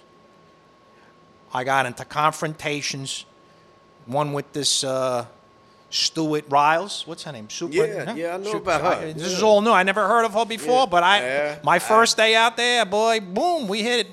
It was fireworks right there on Bedford on the L. That's right. Bedford it was fireworks. Now, guess what? I realized I even went to a hospital 2 days later when a station agent got punched in the face while he was going up and down the line giving lunches. We get half-an-hour lunches in the token booth. So this guy goes up and down, gives people a half an hour, and he was on the A train between 14th and West 4th Street, and he got punched out by some maniac inside the train. The doors closed, and he got punched out by a maniac.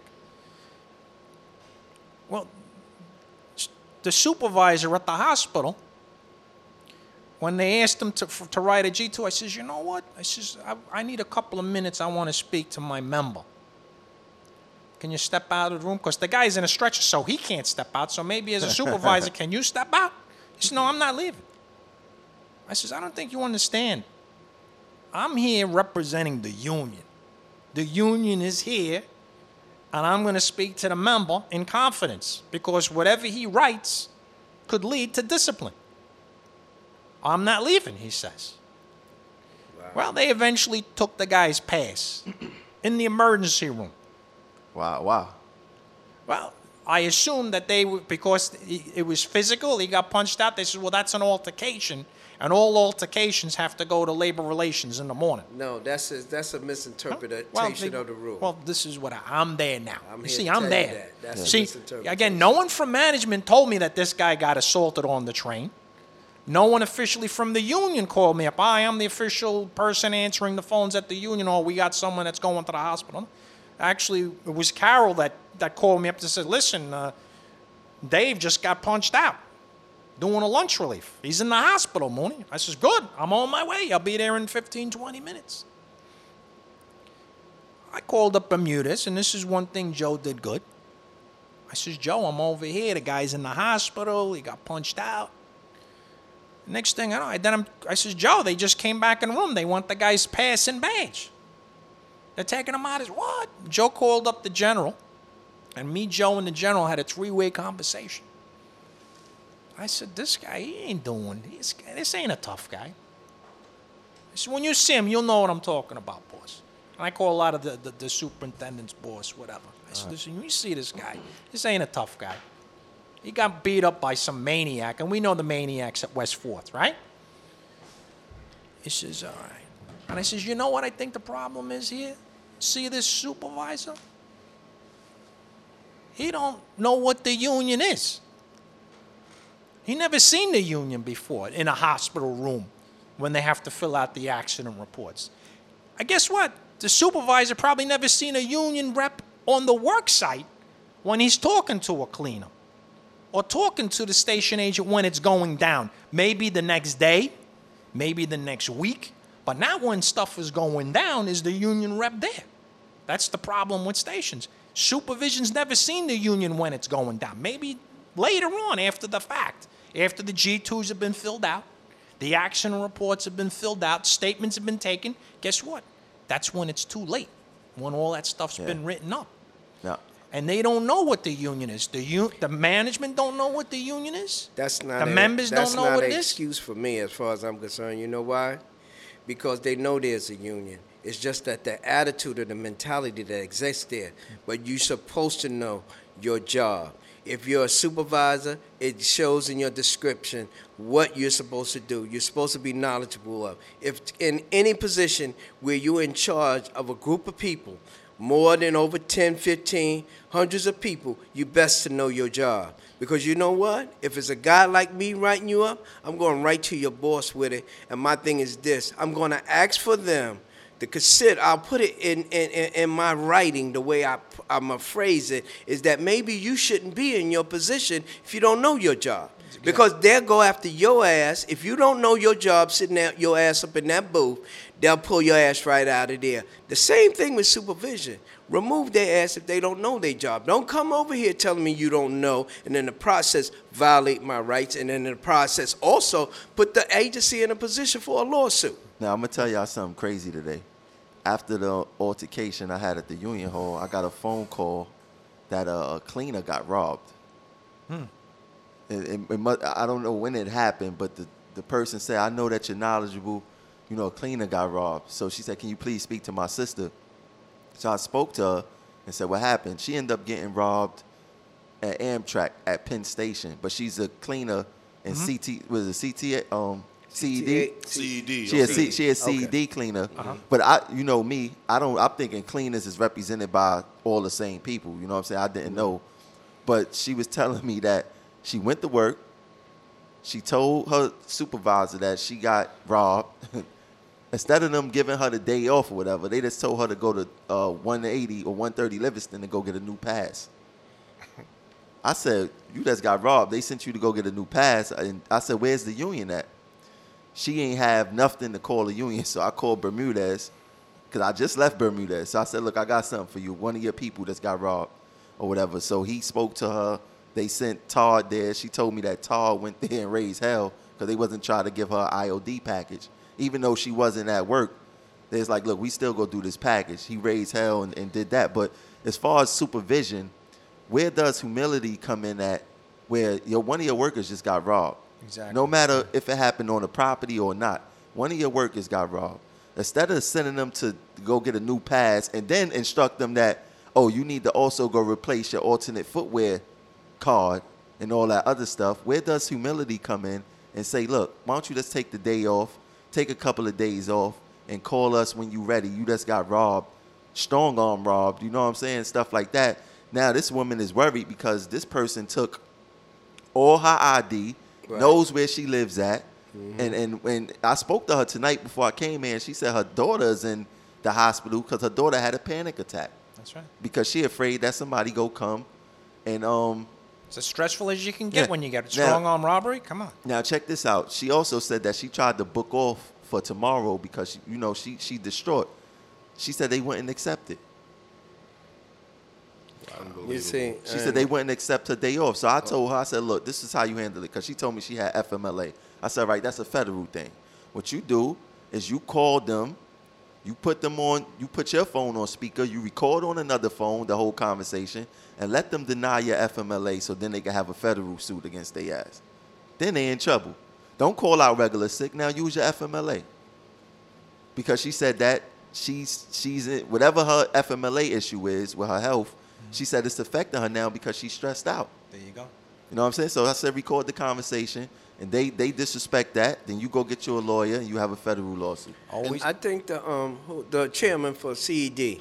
That's Nelson Rivera? Nelson Rivera, that's right. Yeah, He's the VP. He's the VP. Yeah, he's the VP. Yeah. Now, at one point, what I was hearing during the election time that he was a good chairman for them, but then over time, I get so many calls from cleaners and CED, and now I get a different perspective on them. But me and him had a confrontation during election time where. He wanted to really call himself poking his chest out, making a remark referring to all we care about is getting out service. You just run where we want. And I had to look at him and say, listen, you got the wrong person to be trying to tighten it. You know what? The next thing that's going to be tight around your neck is going to be my arms, my hands. You don't talk to me like that. Y'all don't own me. First thing. I'm my own man, and I take my position. I take my stance. You ain't coming bum rushing and bullying me about Jack. But I got some CED cleaners that having problems on the job, and this cat is basically like AOL, AWOL or something. He said he want to get Samuelson out. He says he said we want to. He ran alongside what you call it. He ran with Joe. We may need him on the show. Yeah. He Anybody want to get Samuelson out? Definitely. He said that. But I've got some physical assaults over there in CED by supervision against. And I mean, these cleaners calling me, and I said, you didn't call the police? Because you definitely should call the police and have the supervisor arrested. Now, that's what's crazy. I have heard stories of supervisors assaulting cleaners. Yeah. And I know somebody right now who told me that a supervisor assaulted them. And nothing was done. No police, no nothing. What Cedric the Entertainer said, I wish a motherfucker would. Oh man. Look, my boy Lance about 6'4", solid. I don't think nobody gonna assault him. No, they just gotta look at him. They don't even come down to this platform. They looked at him. We ain't gonna even go down there and talk. See, it's good. See, why I'm happy he here. Because they go be intimidated because of your size. Mm-hmm. Now, when you come, you speak well. You know what you're talking about. You start applying yourself, it's gonna be an issue. They were Lance coming. Yeah. Everybody out the building. And then another thing that I want to address is that supervision and managers all across the board. Listen, when it comes down to this, to this agency, you are all employees of this agency just like we are. Because, again, you got to remember, these people did not create it. They're not the CEOs of transit, okay? So, basically, they have to, if you write to the right person, they can be taken out of their job or even demoted also. How many times we say, the only people safe in MTA is the board members? Yeah. The people on the MTA board. Yeah. Everybody else is fool. You mess up. They're not even safe up there. Yeah, they're not really. Only person that's probably... is the governor. Really? Right. Right now, the MTA board there's a division. I never seen it before, but I went a couple of months ago, and there is actually a division between the governor's appointments and the mayor's appointments, and they actually battle and yell back at each other. I never seen it before. What the mayor has an MTA board? He's got at least three people. He has a number of out of the whole MTA board. The mayor of New York City can appoint 3 or 4, something like that. Oh, that's interesting. I never knew that. The governor he has the majority though. But the majority is the governor. That's right. Governor, good old Cuomo. Mm-hmm. So,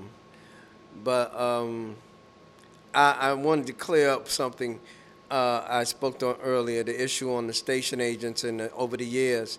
I got a lot of friends that are station agents. I want you to take it the wrong way. It's nothing against a station agent. I'm not talking about a title. I'm talking about an individual's ability to do a job.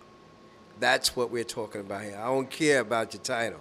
The bottom line is that if you're going to put somebody in there to represent you, just make sure that person is strong, that they're going to stay in there on your behalf and fight for what you expect them to protect you on.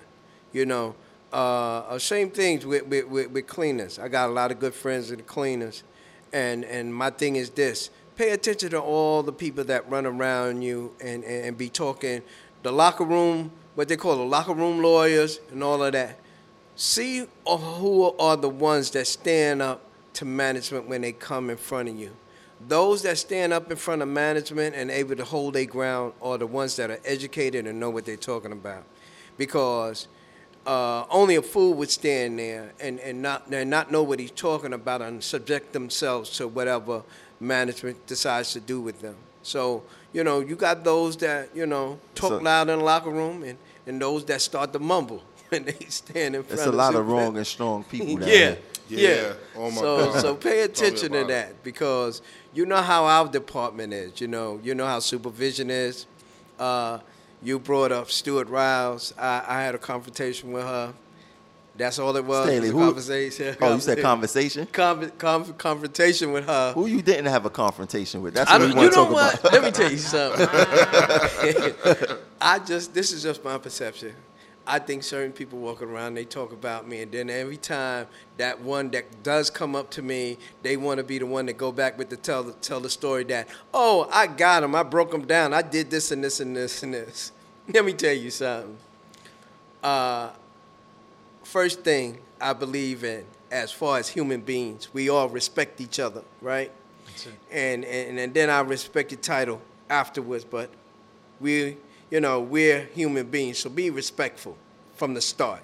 If you want to get my attention and you want me to at least give you that time to say whatever you're going to say, be respectful, and we can start from there. But when you start coming in and you start voicing and getting loud and talking to me like I'm first thing, I'm a grown man. First thing, you're not coming to me and talk to me any way you want. Get ready, because I'm insulted. I don't have to curse at you to get my point across. I'll make you still look like the jackass you are when you walk away from me. When you sit there and you come to me and just start to flap your gums, and I'm saying you ain't doing nothing but blowing hot air. You're not even smart enough to stand in front of me and have a conversation. Go somewhere else with that noise. Okay? Because I don't mind putting it on paper what you just did and to justify what I just did in return. So go play where you could play at. We got different variations of sandboxes, where the big boys play and the little boys play and in the special ed section. Go sit somewhere where you fit in at, because you don't fit over here with me. Yeah. Because you're going to understand one thing. You're going to respect me, because I'm going to give you respect off the bat. You're going to get that till you open your mouth.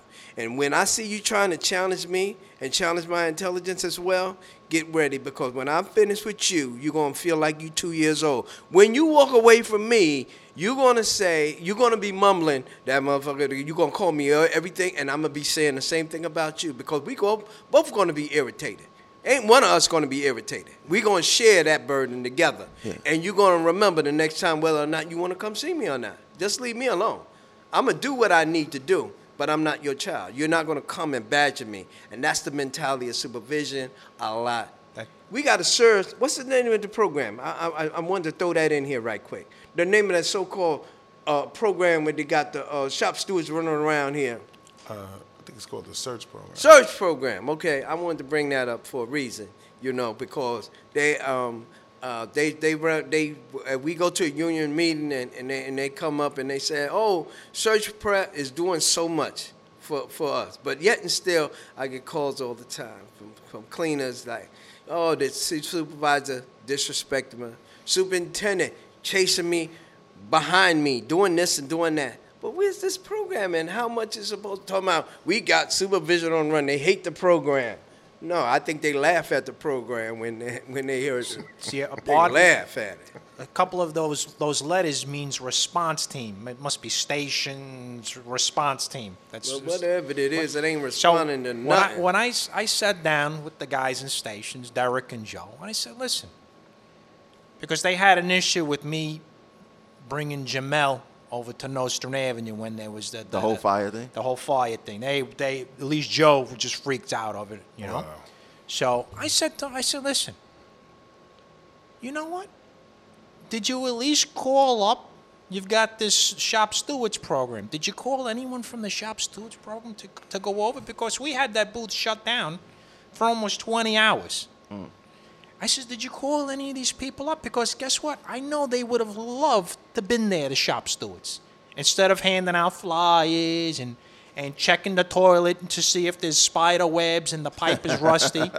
You know, they would love to go where the action is. You know, there's a police investigation. People are going to the hospital. They've got all of this. They're cleaning the booth for chemicals. Shop steward would love to be there for that. Right? What a learning experience. I remember when they tried to set up the booth, I went there as a shop steward, blah, blah, blah. And, you know, I asked some of the shop stewards, did they go? Would you? He goes, man, I would have loved to have been there. But So I said to myself, look at all these instances. How many times people go to the hospital? Here you got like a woman today got robbed, right? Call up one of your shop stewards. Hey, listen, would you like to go on over? Oh, wait, I'll be there in 15 minutes. I can't wait to go to represent and protect someone. I'll stand there. I'll be between them and management, and I'll protect them. And guess what? And I'll call you on the phone if I need any assistance, any knowledge. Well, let me ask you a question. These shop stewards came from Nick Bedell? See, So- let me. No. That's a yes or no question. no, actually, I'd say no. Oh, okay. This is a stations program. Listen, all of this But stuff. don't Nick Bedell train all the shop stewards? Throughout the union, throughout the local, I believe so. So they derive from Nick Bedell? Maybe, you know what probably was? I assume maybe they went to his Well, program. I'm gonna answer that. They not ready. Can I just say that? Can I say this in my Samuel L. Jackson voice? May I retort? they listen. If they came from Nick Bedell, Joe. they not ready. They never seen a grievance paper. They know a bullshit history about the union. The only thing they probably know how to do is a medical claim appeals form. Let me tell you something. I'm gonna bring some information, and I'm gonna let y'all see it for yourself, and let you see what a shop steward is capable of doing. You know, a shop steward that's on the job, that know what they're doing, that's well trained, what they're trying to do. Now, I had a certain individual, and I can't wait to get this person in, that sat there after a shop steward class had just completed, and one of the questions that came up at a union meeting was, is a shop steward on par with management when it comes to arguing issues on the job? And I had somebody sit there and said no. Fortunately, I had a young lady sitting there with some of my books, and I told her to pass me one of her books, and I showed them that, yeah, a shop steward is on par with management when it comes to arguing on the behalf of a member. Now, if you're going to circumvent that violates the law. I'm going to have all of that when I come in here next Thursday. I want you to see it. I want you to see it in writing for yourself, to see how the excuse of the VP at that meeting was, well, we don't want shop stewards going around arguing with supervision. They don't want They don't want you They strong. don't want Anthony Staley, who's a shop steward. Exactly. They don't want to empower you. Exactly. And guess what? Management doesn't recognize the union, doesn't know what a union is. It's pretty sad when the union leadership doesn't recognize its offices and its shop stewards. Not only that, they See, don't even realize the power. The shop steward, even for them to remove your stewardship, they have to take you to federal court. You're protected under federal law. Now, the thing is that with this union, it seemed like they only used their shop stewards to hand out To have flyers. flyers, exactly. To be a part of the promotional team. Yeah. And Right. guess what? That's it. And these shop stewards, they've got great intentions. They want to be a part of something. Like people go to Exactly. church. I mean, this is a religious experience for some people to be a part of something. I'm a Exactly. part of a family now, this union family. I can't wait to be involved. And then, oh, we got some flyers. Come on down and pick up the flyers. And that's all you do. I remember my first day in shop steward class because I took it so serious. I wore a three-piece suit. Remember that, cuz? I remember, of course. I wore a suit. It's Mr. Wall Street. I said after that first day, I said, what the hell, man? I might as well come in here in construction clothes. That's right. You know what I'm saying? It became more bullshit as it went along. And I'm like, now, Nick Bedell, we put pressure on him after the fact. Like, yo, that class is bullshit, this, that. Oh, you ain't know about our part 2? You ain't tell us about a part 2 until we started blasting you. Now there's a part 2 to the shop steward class. Yeah. Why would you separate it when you got people there at that certain point all the time they wasted there it was bullshit. The class was what, 2.5 hours?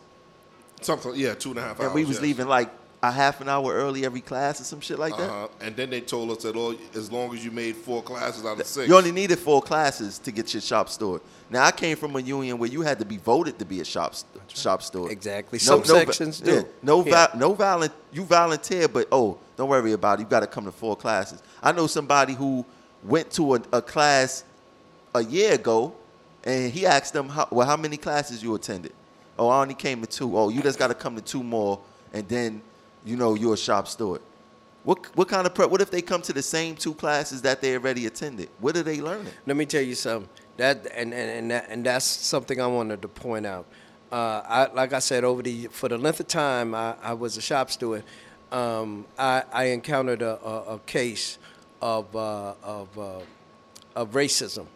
And in the process of doing that, I'm sitting before an attorney, one of our union attorneys, and the union attorney asked then VP that, is he a shop steward? And this person sit there and says no. And I'm sitting there like I'm saying, y'all turned around and had me go to shop steward again just to appease yours. I've been a shop steward before even Roger came in. So how you going to sit here and say you don't know? You don't know. That's incompetence here. How could your union officials sit there and don't know how many and who are shop stewards in your department? They don't want to empower anybody. That's it. exactly. They That's what don't it's all want about. you. See, because read up on a shop steward what they can and can't. And the first thing Nick says one time, and I said, okay, I'm gonna just let you just say that because really I'm not that stupid. It says that what you read applies to other unions, not this union, because we're a public union. No, the shop steward position doesn't take different because it's different from any other union because it's in general. I got 2 sets of books. I got it from the federal perspective, and then I got it broken down for those that's a little slow and don't know how to read, with the pictures and the little kitty pictures in it and all that.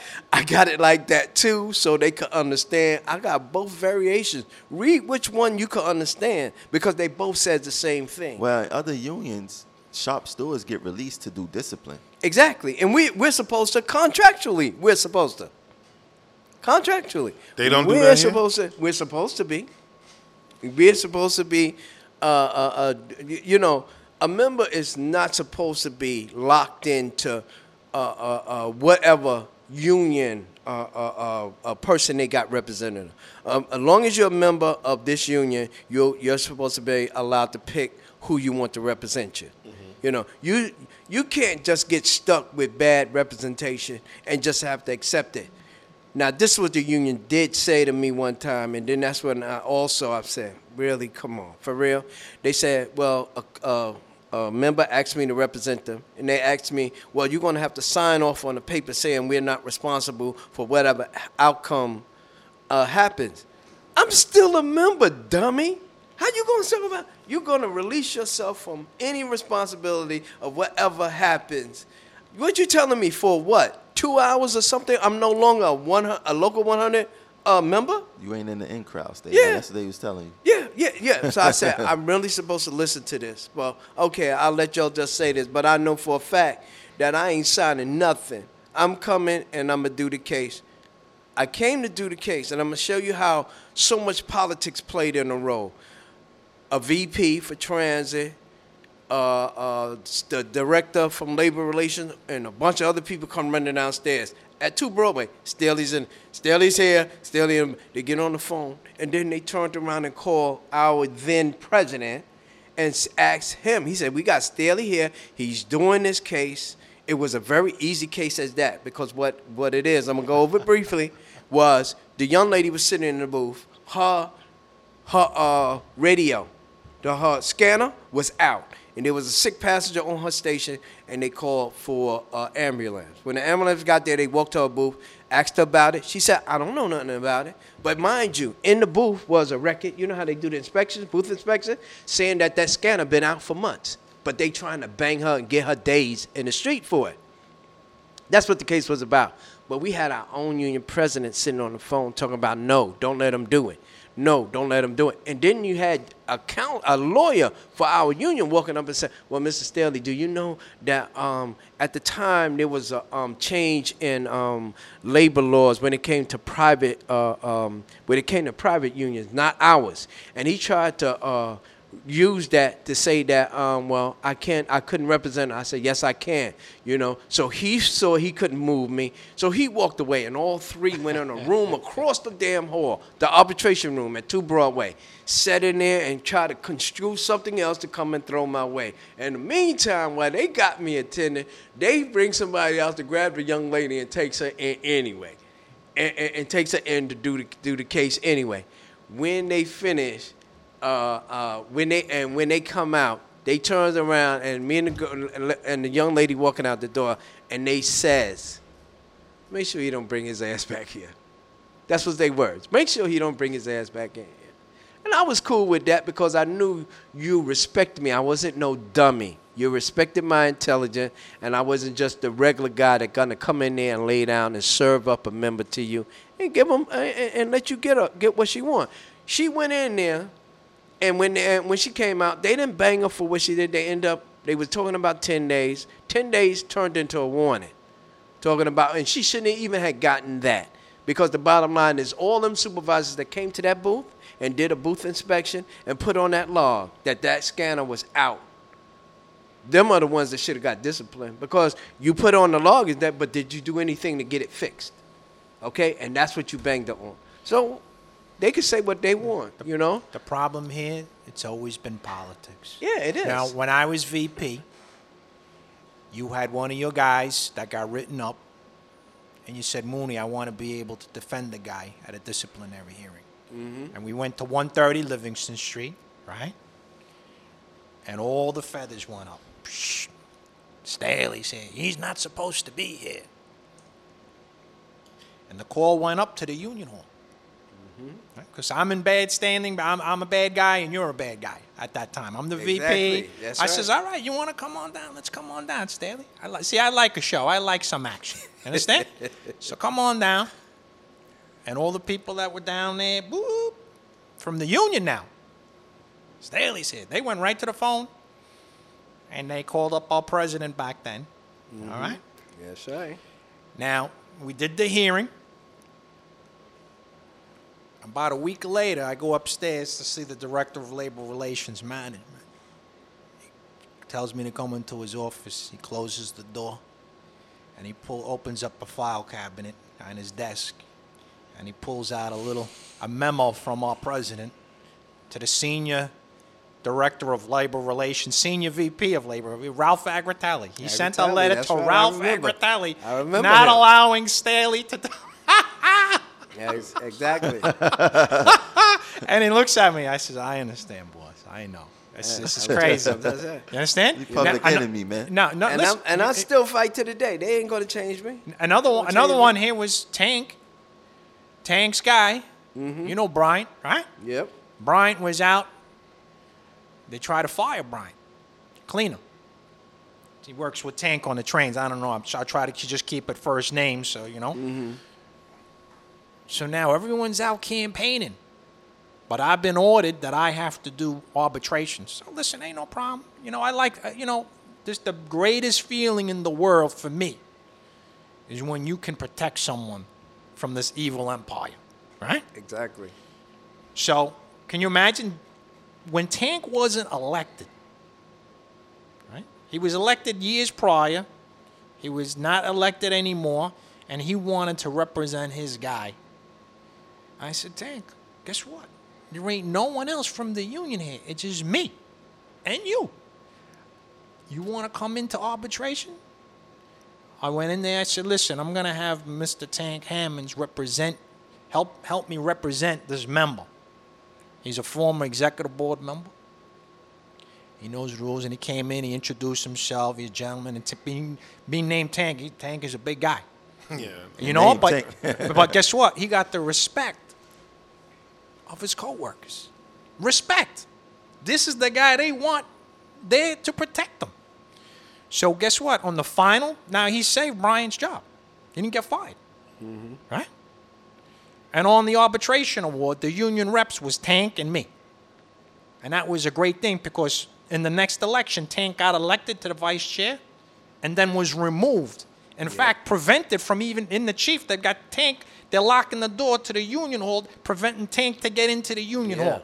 Yeah. So here I allowed Tank Wow. to represent his coworker, his friend as well. It's like family now. We're talking family, right? How close everyone is there. So he can go there to save his guy. And when he wasn't elected, where I was able, because there was no one there to make any phone calls. And we saved the guy's job. But then when Tank got elected, voted in, then they removed and prevented Tank from even going into the damn union hall. It was That's right. the lowest Gotcha. point I ever seen. I was so sad. Yeah. But then I'm sitting in the booth and I said, wow, look at Tank, man.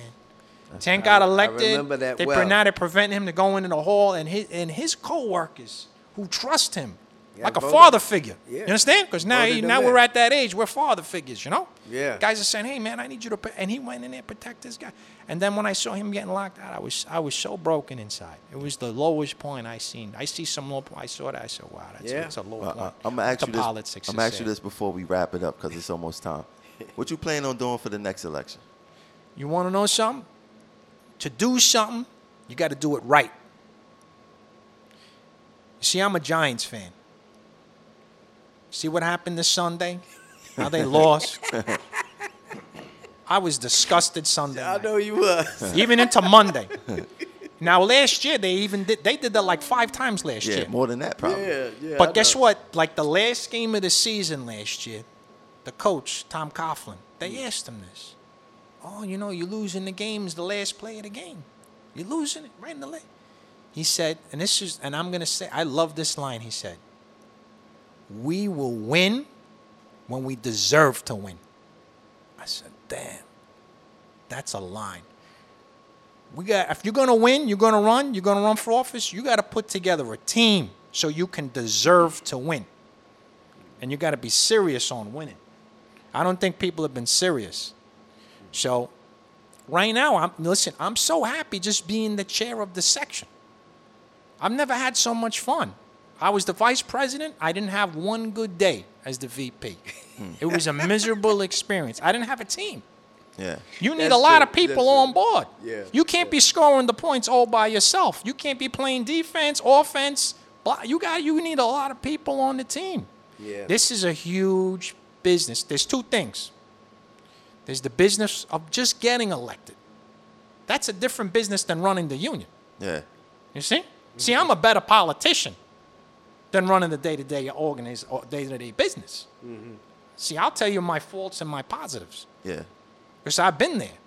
Because it's a joke if you get in there and you don't have the tools to do the job. It's a serious job. We got 5,000 people. People are getting fired now. Fired. Probation's extended. Yeah. Well, we go fight that. We're here to. I'm so glad. I'm so definitely go look glad into for this that. cleaners rally because it's a first step. It empowers people. It tells people they can say no and say no. I want justice. Don't treat me this way. And put a little pressure. And I love that it's being done at 10 o'clock when the people are in them offices. We'll put Exactly. pressure on. I love that. Yeah. Now, real quick, I want to go back to probationary employees real quick, and I want to read the authorities' policy from the discipline manual.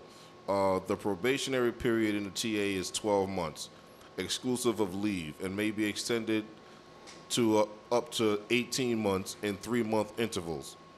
In MAP Stoa, TWU covered employees serve a 12-month probationary period under paragraph 6 of the 2003 OATA Service Consolidation Implementation Agreement. That period may be extended up to 18 months in 3-month increments. TSO covered employees also serve a 1-year probation. That's the dispatchers and whatnot, supervisors. In both the TA and OA, probationary employees are not entitled to disciplinary hearings with the following exceptions. A special probationary hearing is held for probationary employees in both the TA and OA with less than the minimum period of probationary service, less than 2 months of service after appointment, or less than 4 months after promotion, where performance is deemed unsatisfactory and termination sought. In a case where termination is sought before the end of the minimum period of probationary service described above, the department shall forward a recommendation to prefer charges for a special probationary hearing. A provisional employee in the Department of Buses with more than a year of continuous satisfactory service in a title covered by the contract may appeal disciplinary actions through the contractual disciplinary procedure. However, such employee is not entitled to a hearing but beyond the first year of service if the infraction occurs during a probationary extension. In both the OA and TA, an employee who tests positive for drugs, alcohol, or any controlled substance is dismissed and has no right to restoration. Mm-hmm. So that's the policy when it comes to probationary extensions and stuff. Right. Yeah, but it still don't explain what they supposed to do with civil service, and they still disrespecting that. Of course. Yeah, of course. On that's there. They're not going to put that in there because they want you to explore that on your own. They want either your representation or you be knowledgeable of that and find it out on your own. Because once, just like they did for you, when they saw you went to DAC on them and they got their decision, what they said, but they automatically just gave it up. They said, yeah, you're right. And the person came. See, they're not going to put a way for you to maintain your job or anything on there. They're going to depend that your representation know that. You know, they fight. We got to get up out of here. Yeah. So we go. Mooney, leave us with a final word. Well, the main thing here is we're going to be looking at October 13th. That's the date, right? Yeah. This is going to be a historic day. Historic. It's a first step. It's a revival of unionism in Local 100. There we go. Can't wait. Be there, 10 o'clock. Get there early. Lance, you ain't escaping, bro. Yeah, well, I just want to piggyback off what Mr. Mooney said. Definitely October 13th. It's definitely going to be a grand day for the cleaners and the whole station department. I haven't seen a rally like this in a minute, especially for cleaners, so it's the first for me. And he's a team leader. So So definitely holla at my boy Lance Jones. Definitely. See if my likes go up after this one. All right, Staley, we shouldn't even leave you with the final word. You're going to have the whole stage to yourself next Quickly, week. I just want to say, listen, for those, I see a lot of y'all that have problems, the new people, come out to the rally, just show support the people that are really standing up and helping you and giving you the right information and being honest and truthful to you. I implore everybody, station agents, everybody, to be out there for the rally, and we're going to try to change the stations. We're not going to try to change it, but we're going to change the attitude in the stations department. You got something to say, cuz? No, I'm good. I think everybody basically summed up what I wanted to say, you know? All right, yeah, that's good. Tune into progressiveaction.info for the articles. Check our SoundCloud, Progressive Action, and our Facebook, Progressive Action. Thanks for coming out. Thank our guests. We definitely appreciate y'all for coming through. And October 13th is the rally. Let's get it, 10 a.m. to Broadway. Peace. Peace out, everybody. Have a Good good night. night. All right. All right.